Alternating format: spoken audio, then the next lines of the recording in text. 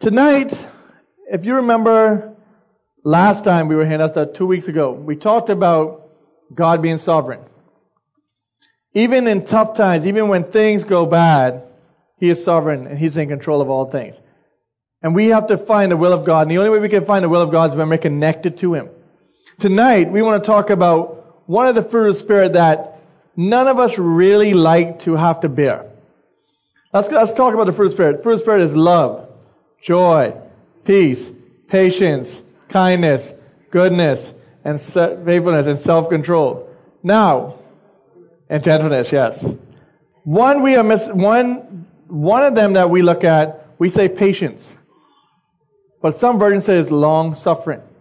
And we want to look at that tonight because if you're anything like me, patience is probably one of the hardest ones to put up with or to show in my life, or long-suffering. Wouldn't you agree? Wouldn't you agree that long-suffering is probably one of the hardest ones to have to put up with? Especially when you're going through tough times. So tonight we're going to look at long-suffering.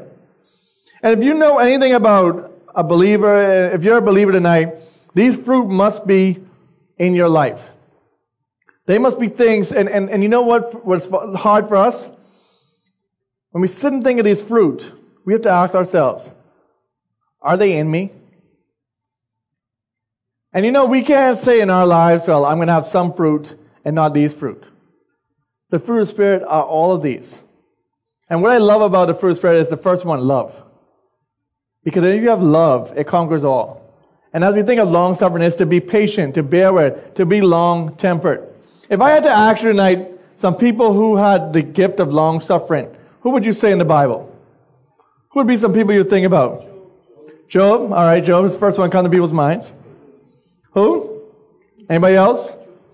Joseph. We're going to look at two different ones in the Old Testament and two different ones in the New Testament. Joseph being one that we're going to look at tonight. We're not going to look at Job because everybody knows Job. They I know Job. It's another one. Very prominent king of Israel. David. David's one of them. In the New Testament, we have two other individuals. Paul and Jesus.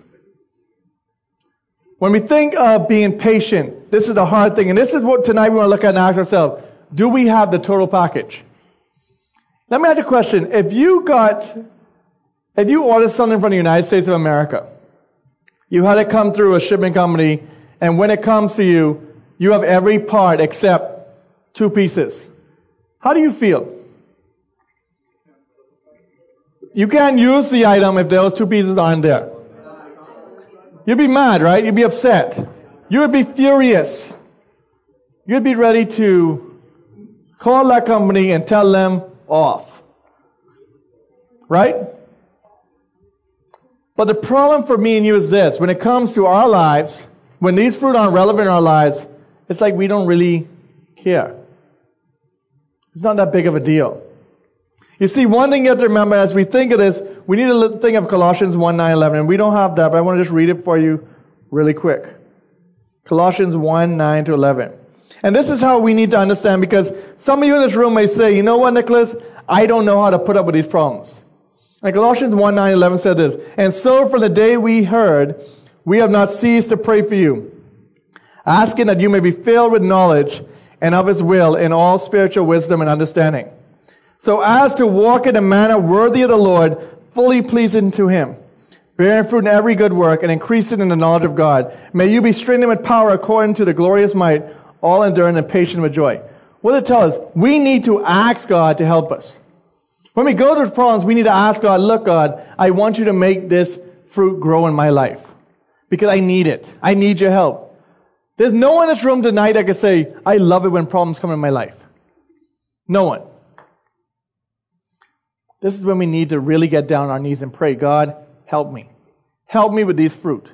Help me with these different fruit to grow in my life, especially when I go through these problems. For anyone here who may know anything about sports, if you think about a baseball player, they say a baseball player has 5 tools. Anyone know what those 5 tools are? Let's see, we have a baseball player, and you know what the 5 tools are? You know the 5 tools you should have, eh? Nobody knows? You should be able to field, speed, hit, catch, and throw, right? So those are 5 things what you call the total package. That is the great baseball player. Most of the time they'll tell you if you have 4 out of 5, you're pretty good. Now me, one thing I did not have was speed. I could not run. That wasn't for y'all to laugh at. All right? It's just like any other sports player. Any basketball player, they want the real deal. They want a total package. If you can't shoot, you probably ain't going nowhere. All right? It's just like in our Christian life. We need to have the total package. And I'm going to say that a side note, because I did watch, and I am a Kingsway graduate, right? But you know why Kingsway lost to QC yesterday in the playoff game? Because no one could shoot on the team. All right? They could not shoot. There's no one in high school sports who I could see could actually shoot the ball from 15 feet back. All right? There's no one who could shoot a 3. I saw 1 3-point in the whole game. That's terrible. If it's one thing I know I could do, I could shoot. I can't jump, but I know I can shoot. I don't build houses. But anyway, the point I'm trying to make is this. We have the total package, all right? So tonight, we want to look at these different individuals. And I know we have some of the games on there, probably some of the verses, but we're not really going to look at all those verses, because if we look at all those verses tonight, we will be a very long time. And you probably don't want to be here that long to look at all these verses, right? Who wants to be in here all night? Thank you, one person. Why don't stop lying? I don't even want to be here all night.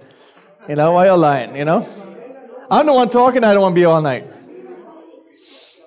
All right.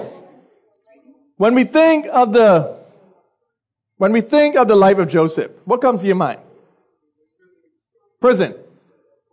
Let me ask you a question. Did Joseph ever do anything wrong to get thrown into prison?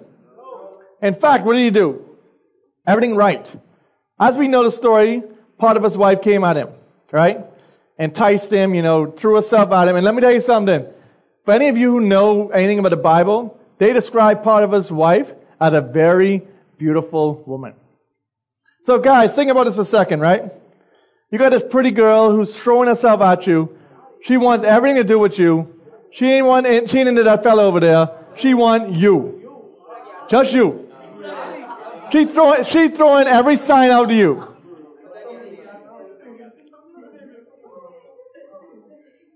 Joseph, after he has already been given, you remember what the Potiphar said? I give you all control of everything except what?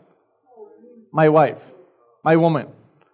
You have control of everything except her. But what happens? She comes at him. And you know what's sad about a lot of us in this room? As guys, some of y'all thinking, Joseph, you was a punk boy. The girl was right there for you, but she wanted you. She threw herself at you. You could have had her. But what did Joseph do? He ran. He ran as far as he could from there. As far away. He even left his clothes behind. She yanked his clothes. Gone. My boy running down, streaking down the road, naked. Right? So he does that. And we see his life. We see all through his life, right? What happened? He gets thrown into prison. He tells the dreams. He was the dream. He could tell them what the dream meant. You remember one of them? Well, who was it who told him that I will make sure you get out of prison? I will tell him. Remember? The baker, right? The baker said, "Don't worry, I'll make sure they don't forget you." The butler was the one, right? The baker's the one who died. See that? Right? Right. So he told him, "Look, I am going to remember you. I remember what you told me." What happened? My boy get out. What happened? He didn't forget. He forgot Joseph. He didn't remember him at all. Until later on when another dream came about. And what happened?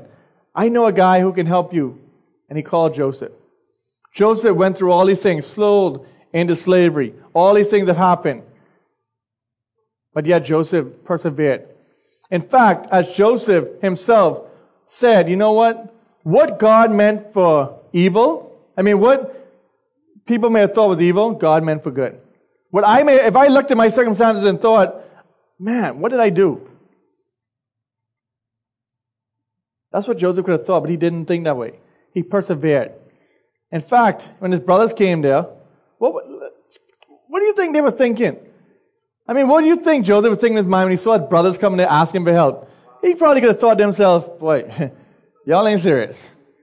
Y'all coming to me for help after what y'all did for me? I in the circumstances now because of what y'all did. No. Yeah, he'd play a trick on him. I don't blame him for playing a little trick, Y'all go home, get your dad, do all these things, put the cup in Benjamin's thing. I'm going to play all the tricks. But what did he end up doing? Forgiving them. He persevered through all that long suffering. Joseph was a prime example of what patience is. Because after going through all that, he knew that God was going to deliver him. He knew that God had a purpose for it. But yet, too many times, we look at our circumstances and we think, God can't be in this. The second person we want to look at in the Old Testament is David. And David is a man who, when you think of David, what is the first thing that comes to your mind, David's life? Huh? Bathsheba the first thing? Okay. Any other things? What's some? A dead what? A dead lion? I mean,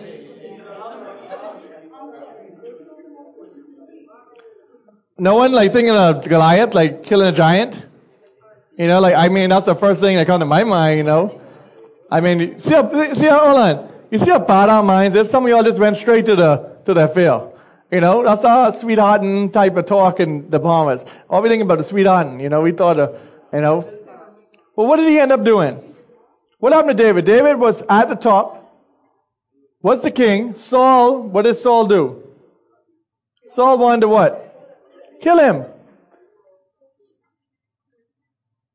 David had to wait his chance to be the king. Can you imagine what it'd be like to be anointed a king only to realize that you will not take your position on a throne for quite some time? Could you imagine, David, you are going to be the king, David, but yet you have to wait this period of time? How many of you ever had your parents promise you something and you have to wait a long period of time for it? And it feels like a very mighty long time, right? You're like, think about David having to wait so many years. In fact, what if you were to add to the mix the present king trying to kill you? Saul is trying to attack him. Here it is, David, you're going to be king. Saul's over here, I want to kill you. I am going to get you. Because of what? Here it is, my best friend's dad wants to kill me. And David had every opportunity to what? He could have killed Saul. Don't you remember the story? What did he was right over what? Do you remember, anyone remember that story with Saul? What happened with David and Saul? What happened? David was where? He could have killed him right there. Bam. But he didn't. He waited his turn. He was patient. Like I said, patience is very hard for any of us. We want everything done now. Why do you think our universe has the microwave? We put something in the microwave because we want it now. Think about years ago. They didn't have a microwave. We want it done now. The world would eventually recognize David as their king, but in due time. And we find that God says something very commendable about David in Acts 13:22, when he describes David as a man after his own heart, which shall fulfill at my will. Long suffering goes a long way in making a person after God's own heart. You see, when we think of long suffering, we think of this fruit. And like I said, we could go through the fruit, and I think that this is the hardest one for us to really sit down and say, I want this to grow in my life. I want to have long suffering in my life. Anyone wake up and say that? No.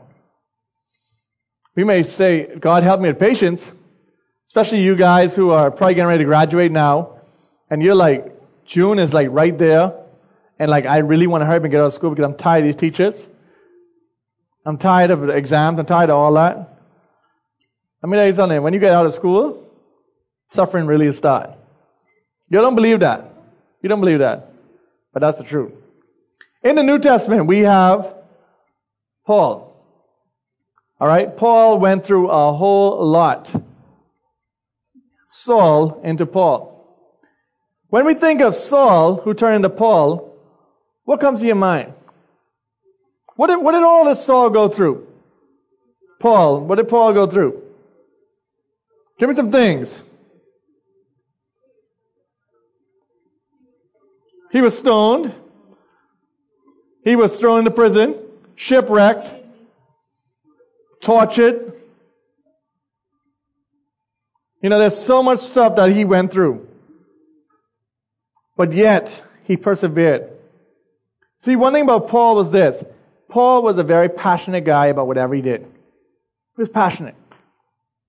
He was passionate about when he was killing Christians, but when he turned his life over to God, he was even more passionate for the greater cause. You see, Paul was a missionary to the Gentiles, and he displayed a long-suffering attitude in everything he did. He had to. Because you know what exactly, if you look at Paul's missionary journey and the different letters to the church, you know what always happened? He always had to repeat himself. Because they never got it. Sound familiar? Is that like me and you? That God tells us over and over this thing and that thing, but yet we don't do what we're supposed to do?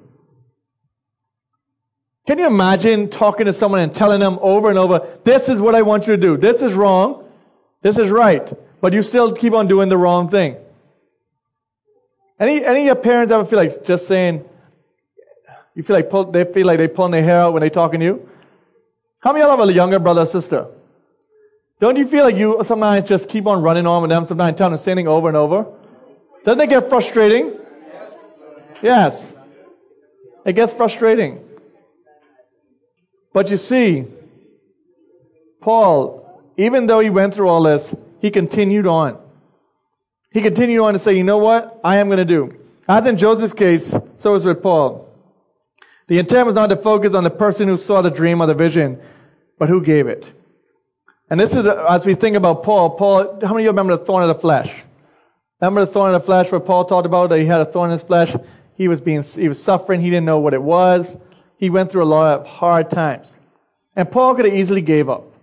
He could have said, you know what? I'm tired of this. God, why are you doing this to me? And you know what happens to me and you in our lives when we go through tough times? That's the first thing we ask. God, why? Why? Why am I going through this? Why did that person have to get sick? Why did this person have to die? You see, we have to understand that God, everything happens for a reason. We don't understand it. But we have to understand that we, as believers, have to go through trials, and they make us grow closer to God. And the last person we think of is Jesus. I mean, think about it. What suffering did Jesus go through? Everything. Here's a man who did nothing wrong. The perfect man. Perfect man. Walked the face of this earth. I mean, he did everything. Performed miracles. Crowds followed him because he performed these miracles. All these things. But yet, what happened? They want to crucify him. Does it sound like us today? Does God take us out of challenges every day of our lives and we say to ourselves, God, what's going on? Why am I going through this? I do all these things for you. I come to church. I sing on the praise team. I sing in the choir. I'm on the drama team. I do all these things. Whatever happens. I do my quiet time. Why do these things happen? Well, it's because God has a plan. And He's preparing us. Because why should we think, if Jesus, the perfect man, came to this earth, why shouldn't we go through long suffering? Why shouldn't we have to practice patience? Like I said, for me, patience is probably the hardest fruit to display. I remember as a little kid, there used to be a song that I don't know, can't remember what the thing was, but that's when you had a cassette tape. Remember cassette tapes? And my mom used to have the cassette tape in the car, and the song used to go sing, have patience, don't be in such a hurry. When you get impatient, you only start to worry. All right. We are to have patience. Let me ask a question. How many of you in this room like spoiled fruit? Anyone like spoiled fruit? Anyone want sour fruit? Sour grapes, okay. But most of the time we don't want sour food, right? We don't want sour fruit. So why do we think in our lives it's okay if our fruit don't grow? Why do we think in our lives that it's okay if my fruit isn't good for Christ, that He isn't pleased? How do we apply this tonight? Well, we have to understand that God wants our fruit to grow. He wants us to understand that as we go through long suffering, this is how we are to live. The manner characteristics of the fruit of the Spirit is long suffering. Like the other fruit of the Spirit, do not grow automatically in the believer's life. Instead, like any other fruit, it must cultivate. Just as Jesus displayed these qualities, you can too if you're a believer. Remember, if you have Christ living within you, that is the hope of glory. If Christ is living within us, that makes Christ-likeness possible. Galatians 2:20. Somebody want to read it for us? It's on there. I live by faith in the Son of God who loved me and gave Himself for me. We have been crucified with Christ as a believer. All right? I see why we have this Read Bombers Read campaign going. We're struggling. All right? We need to understand that we are crucified with Christ. It's not us who live no more. It's Christ who lives in me. Those are the fruit that are displayed as the Holy Spirit lives in us. Secondly, Paul got to see what heaven was like in 2 Corinthians 12:2. Let's read it. I know a man in Christ who 14 years ago was caught up in a third heaven, whether in the body or out of the body, I do not know. But God knows. God knows everything about us. He knows what we're going through, just as Paul did. Thirdly, when the crowds followed them, Jesus was very patient with them and had compassion on them. You see, Jesus Himself, think about it. How many of y'all ever had, like I said, you have someone who always copying you? They do everything you do. You know, that whole copying game when you feel like just slapping them and, you feel you're tired of them. Well, Jesus had crowds always around Him because they wanted to see what He was going to do next. And lastly, fruit that is produced by the Holy Spirit working in the lives of Christians is fruit that is designed to remain. John 15:16 says, you did not choose me, but I chose you, and appointed you that you should go and bear fruit, that your fruit should abide, so that whatever you ask the Father in my name be given to you. You see, fruit in us need to grow. And the question for all of us tonight is this. Do you have any fruit in your life? You know what we like to say as some Christians or people get defensive? You can't judge me. Only God could judge me. Only God is my judge. But you know, the Bible tells me something completely different. The Bible tells me that by your fruit, they will know you. Which means if I see you acting a certain way that's not Christ-like, I can see that Christ doesn't really live in you. And you see, too many times we like to twist that scripture, judge not, or ye too will be judged. That's not what it's talking about, because in us, Christ should be seen. You have Christ living within you, which is the hope of glory. Colossians 1:27 says, to them God chose to make known how great among the Gentiles are the riches of glory of this mystery, which is Christ in you, the hope of glory. When you are going through trials and tribulations, Christ is there with you. You see, when we understand and we consider yourself crucified with Christ, that is dead to your own self-will, your self-determination. That means that, you know what? I say to God, you know what? I'm crucified with you. Whatever is me, God, I want it dead. I want it to die. I want you to live in me. I want you to live through me. And that's what we want to see. Can you imagine what the church would look like today if we really understood this and we said, you know what? I want to be the total package. That each individual would be what the church is supposed to be. I challenge you tonight. If you don't know Christ, or if you say, you know what? I don't know what you're talking about with fruit. Talk to one of our leaders. Talk to somebody. Because these fruit are supposed to be present in your life as a believer. I'm going to now call on Hypostatic Union. Never mind. Okay. Never mind. They just dissed me. But we'll close in prayer. All right. Father, we thank you for tonight. We thank you for your love. Thank you for your grace and your mercy. Father, we pray that you continue to be on in all that we do. And Father, we just pray that you would just allow your Spirit to work in and through us. And Father, I pray that as we go into our small groups, pray that you be on in all our conversation. We just thank you in Jesus' name. Amen. Have patience, don't be in such a hurry.